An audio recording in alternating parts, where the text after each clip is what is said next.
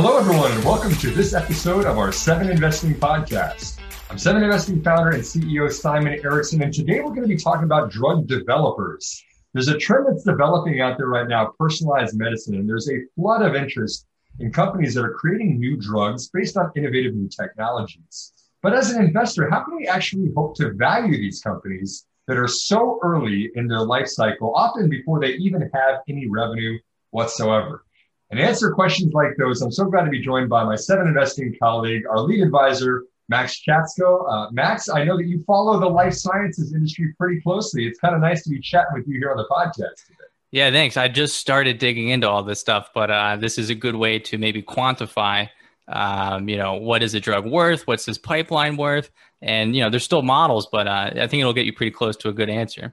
Perfect. Well, maybe my first question is to start at that 10,000 foot level, right? Because so much of investing, at least in mature industries and mature companies, is valuation multiples, right? It's price of revenue, price of cash flow, price of earnings, whatever it might be. That doesn't really apply when you're dealing with a pre-commercial drug developer. What is this space like? What are the companies in the areas that you look at tend to look like? Yeah, it's interesting, right? If we have a tech company, you have some revenue, and even if it's not profitable, you can, use discounted cash flow models or look out years into the future and say, you know what, this is going to be worth this much, maybe, even if the premiums come down. So this is has a good value, right? It's growing quickly. Maybe margins are expanding. In drug development, we don't have that, right? And in pre-commercial drug developers, I should clarify, they don't have revenue, they don't have earnings, they don't have cash flow. They might have revenue from milestone payments, but it's not recurring revenue. They don't have product sales, right, every quarter. So the way that these are, it seems like a black box, right? How is this valued at $3 billion? It has a couple assets in phase 1 clinical trials that are one in phase 2. And how do we even arrive at what's a fair valuation? What if none of it works? And the way that the industry does this, both drug developers and also Wall Street analysts, is they build these net present value models.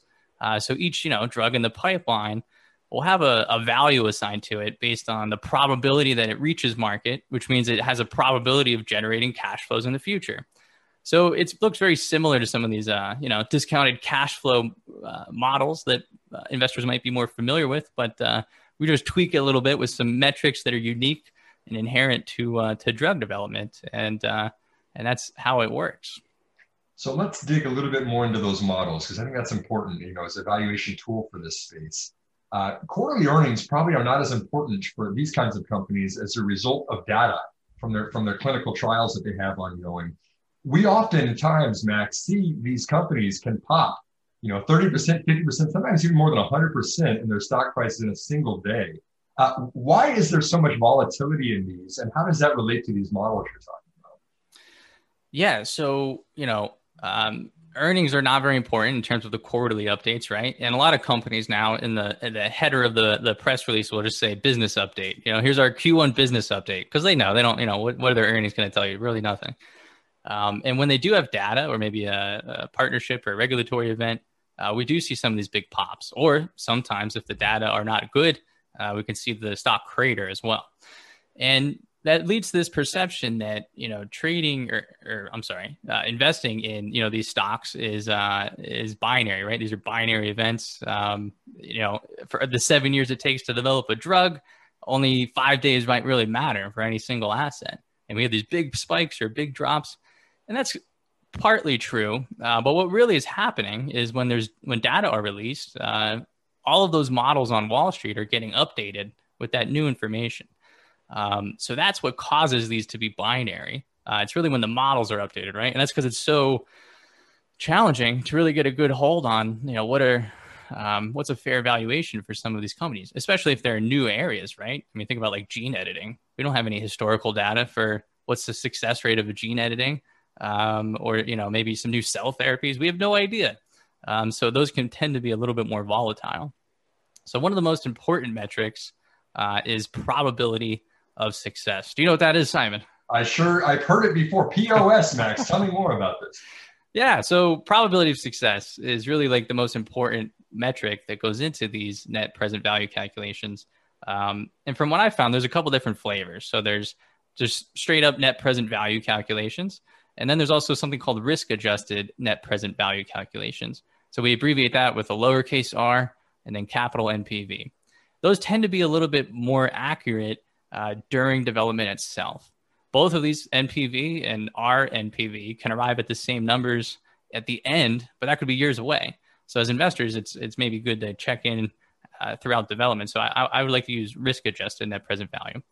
And the difference is risk-adjusted net present value takes into account that an asset can get de-risked. So it has a higher probability of success as it advances through each stage of development.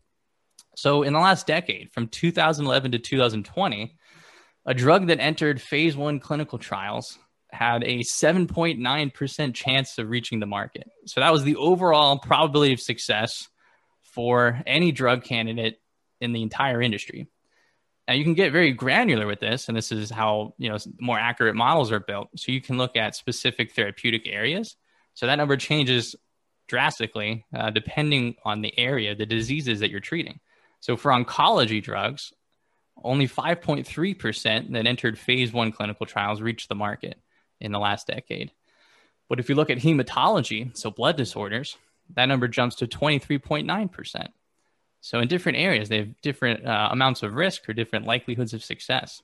And sometimes, for oncology, I mean, there's a lot of smaller drug developers as well, right? So there's more drugs. So the number of total drugs being looked at and in that calculation is much larger. And some of those maybe aren't going to be successful to begin with. Smaller drug developers rarely, under a certain market cap, I think it's under $300 million, rarely get a cancer drug approved. So they might be, closer to 0%, but you can kind of get the idea. So with probability of success, we calculate that by looking at the phase-to-phase transition rates. So for any drug in the industry, we'll go back to just 10,000-foot view. So we'll say 100 drugs enter clinical trials, right? Phase 1. Out of those, only 52 are actually going to make it to phase 2 clinical trials. So it's a pretty small number. And then of those drugs, only 28.9% are actually going to reach phase 3. So most drugs actually fail in phase 2 clinical trials. And this makes sense. So it's kind of like the valley of death, I guess you would say, for drug development, right? Phase 1 clinical trials, we're trying to optimize dosing. We're getting some early signals about safety and efficacy. Not too many big hurdles to jump over. Phase 2, we're asking deeper questions, more detailed questions, right? We want some clear signals of efficacy. We really want to get a good handle on safety. There's more patients involved. And of course, if a drug developer is not sure about the success, then it might just have it makes a go, no go decision. Do we want to move this into phase 3? Because that's going to be several more years of development and a lot more money invested as well. So a lot of assets don't make it out of phase 2. And then if you make it to phase 3, it's about a coin flip overall for the whole industry of whether or not it's actually going to be approved. So anyway, probability of success is really one of the most important metrics that goes into these risk-adjusted net present value calculations. Yeah, there's a lot of good insight in that, Max. I want to double click on a couple of those things you said first, but kind of to frame up everything, the NPV, the net present value calculations are, since we don't have current revenues, we have the promise of something potentially being commercialized in the future. We think that it might be worth this much in sales. We start at the future. We say, if we actually get this to go commercial and get approved, this is what it looks like. We discount those back to the present value and can incorporate kind of our probability of success in there in the middle of how likely is it that we actually get there. But then that current value of the asset summed across all of the assets that a company has in development right now is kind of a decent proxy for what we think the company is worth. Is that a fair assessment of what we're doing here? Yes. And, again, these are imperfect models, and they're all estimates. No one actually knows the probability of success for any single drug candidate. We can use historical averages all day long, but some are going to have much higher. Some are going to have no chance at all. So, combining that with maybe a technical understanding of a specific drug class or a therapeutic modality, or what makes a company's approach maybe have a little bit more de-risked compared to the industry average, that could go a long way.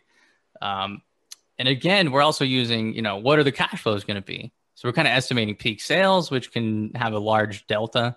You could be off. or maybe significantly underestimate as well. And again, drug development takes a very long time, right? Many years. I think we're starting to see that kind of accelerate. So we're seeing drugs be developed in shorter time frames. I think the rule of thumb used to be about 10 years, but we're seeing that come down quite a bit. And maybe 5 to 7 might be more accurate nowadays. And of course, if you have a really good drug asset and it gets accelerated approval pathways or breakthrough therapy designation, maybe you can get to market even sooner.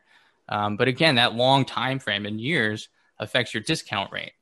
So you need a much higher discount rate to make up for, how long you have to wait and all of the risks involved as well.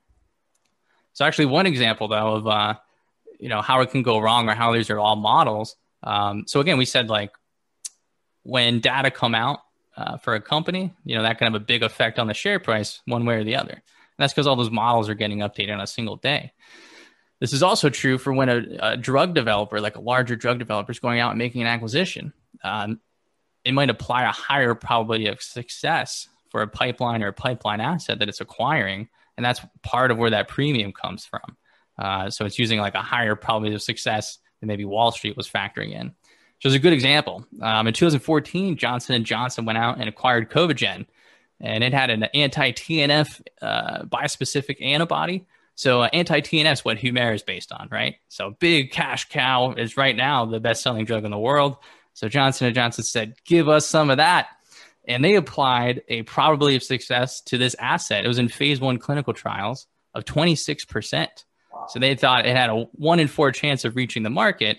And everyone else basically had about a 15% probability of success tagged on to that.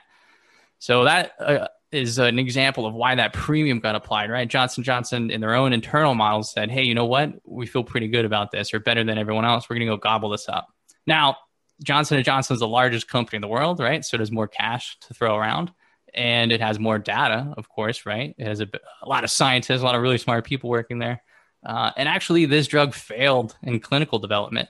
So Johnson & Johnson acknowledged that, right? It said a 1 in 4 chance of reaching the market, but it did fail due to safety reasons in later stage development. So this is a good example that, how imperfect these are. And this is really just used to maybe help add a little quantification to biotech investing. And it's a good reminder as well. I mean, there's calculators that anybody can use online.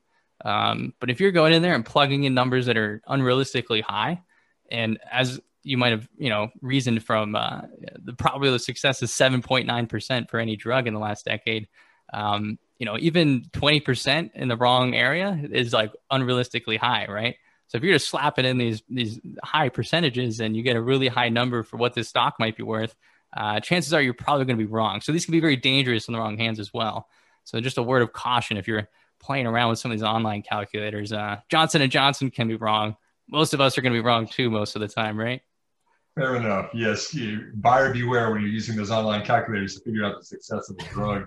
It's interesting though, Max. I mean, you mentioned that they're kind of the role of big pharma in all of this, J&J and the other guys that have a lot of deep pockets that kind of puts a floor maybe on a lot of these new drug developers. I know that Aswath Damodaran, who is kind of this legendary professor of finance at NYU years ago, was looking at the returns on investment for big pharma companies, for them to just go out and pursue innovative science completely from the ground up. Like you said, those single-digit chances of success, probability of success in phase 1, versus to let those assets go through trials, let the smaller companies develop them on their own, and then go ahead and purchase them in later stages. And his conclusion was for big pharma, it actually was more advantageous from a profitability perspective and for an investor's returns perspective to wait, to let these companies grow on their own and then buy them up when they're later and there's a higher probability of success. And so I think that's very interesting.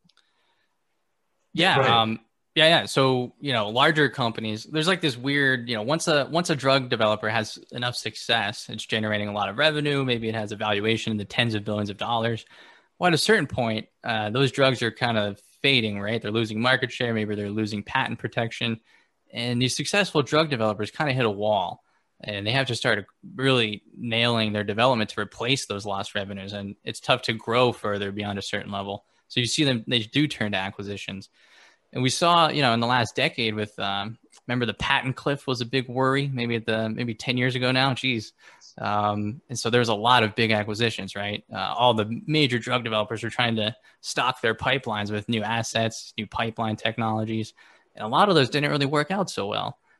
So like you said, with that analysis, maybe we can tweet that out or something. Maybe a little dated now, but I think the points are still valid.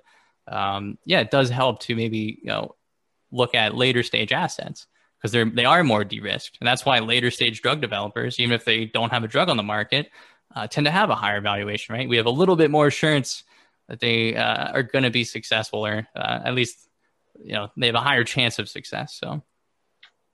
So on that note, and while I have you here, Max, I want to make sure that we talk about the science, the foundational science of all of this, right? I think that one of my things I've really enjoyed with having you on the Seven Investing team is that you're so far ahead of so many other investors and analysts out there and really digging into the science and what's going on out there. And so let's talk about IP, because this industry is built upon patents. Like you said, you get 2 decades of exclusive rights to a certain molecule that you develop or a certain science that you have in your IP war chest.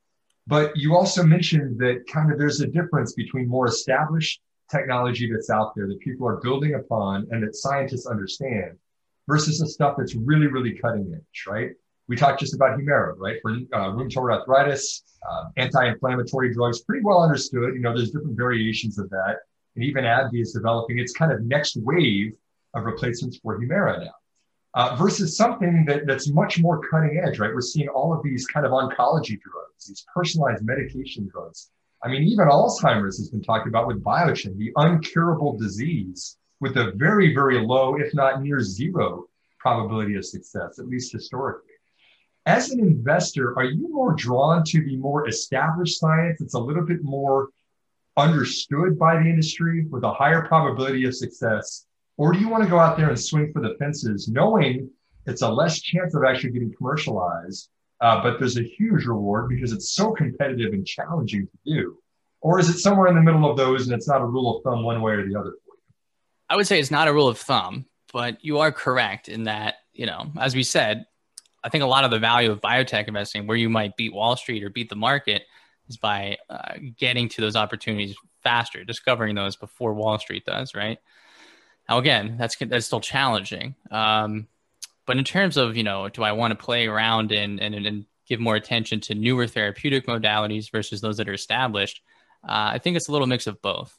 So something that I'm drawn to is I think, genetic medicines are going to have a higher probability of success across the board. So like RNA interference was kind of the first to get there. And they're picking now well-defined targets, at least as far as going to the liver has been considered. And Alnylam has data that their probability of success for an asset in phase 1 is 60%. So that's like, almost 10 times the industry average. So RNAi directed to the liver for a well-defined genetic target is just money in the bank.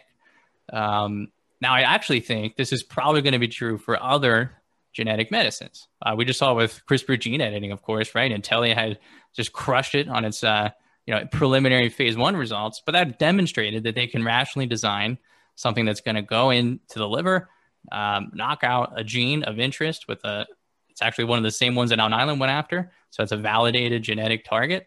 And it knocked it out of the park, right? So I think that kind of proves that we can probably design similar assets for other genetic targets using real quick, was that pun intended, knocking it out of the park for the knockout gene editing? I caught on that, Max. It might have been subtle. I'm talking to Matt too much lately, I guess. His dad jokes are wearing off.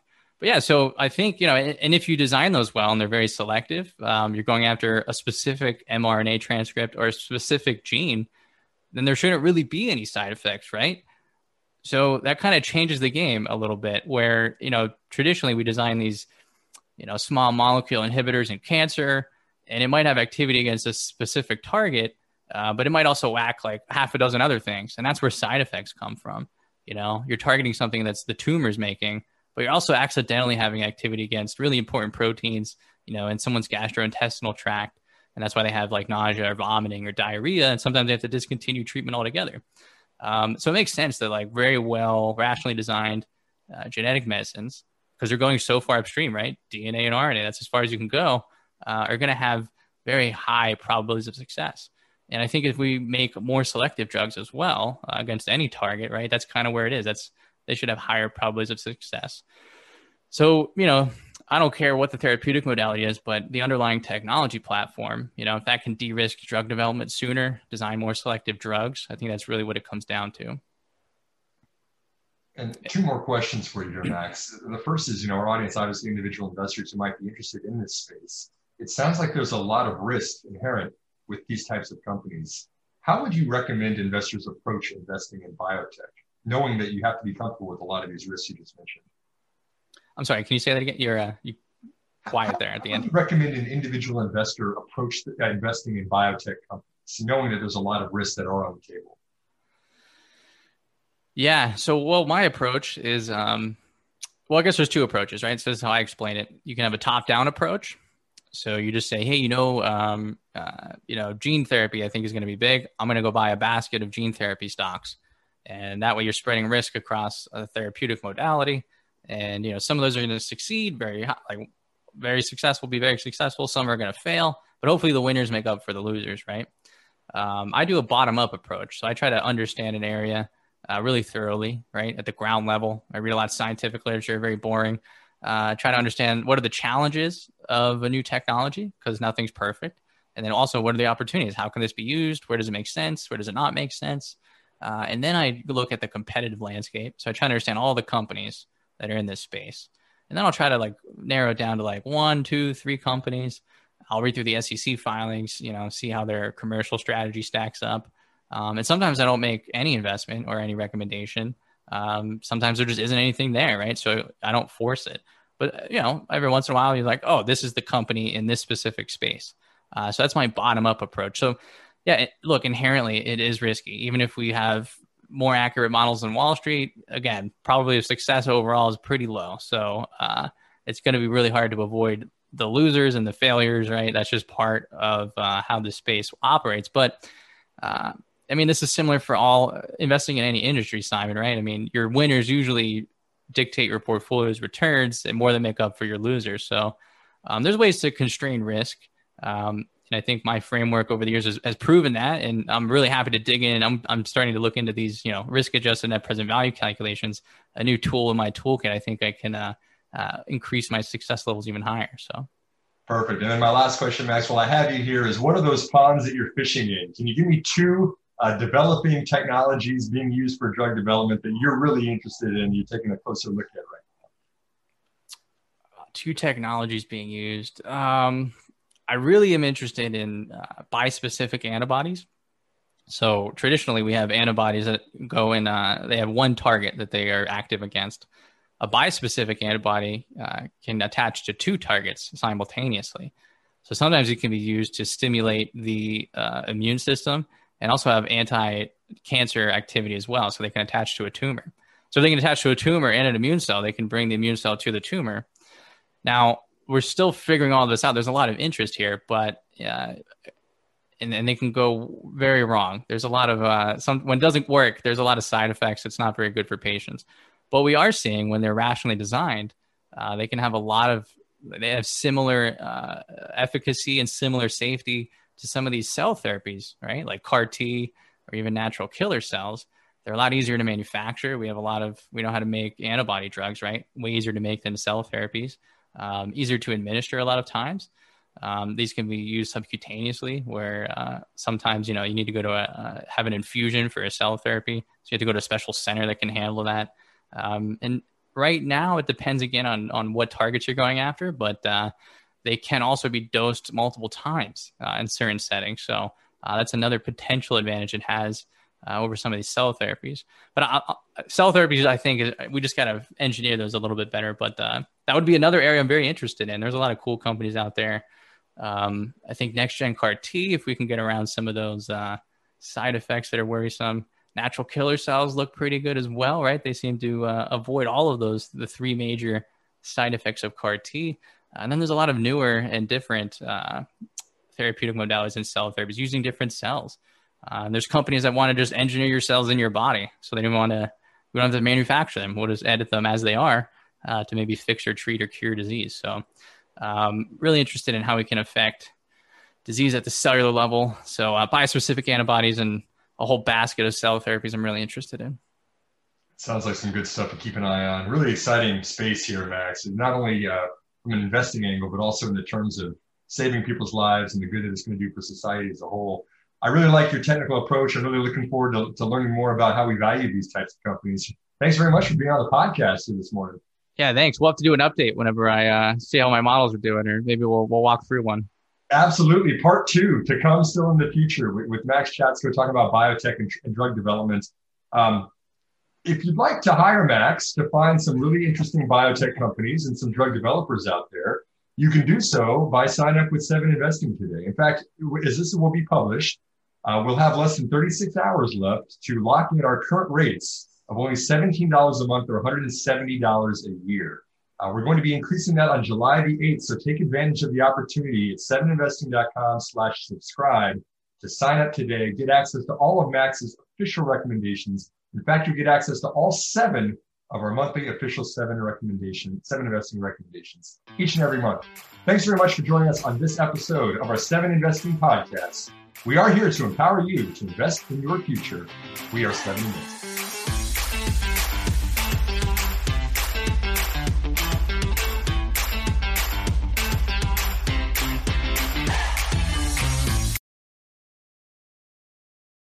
A reminder that people on this program may hold positions in the companies that are mentioned.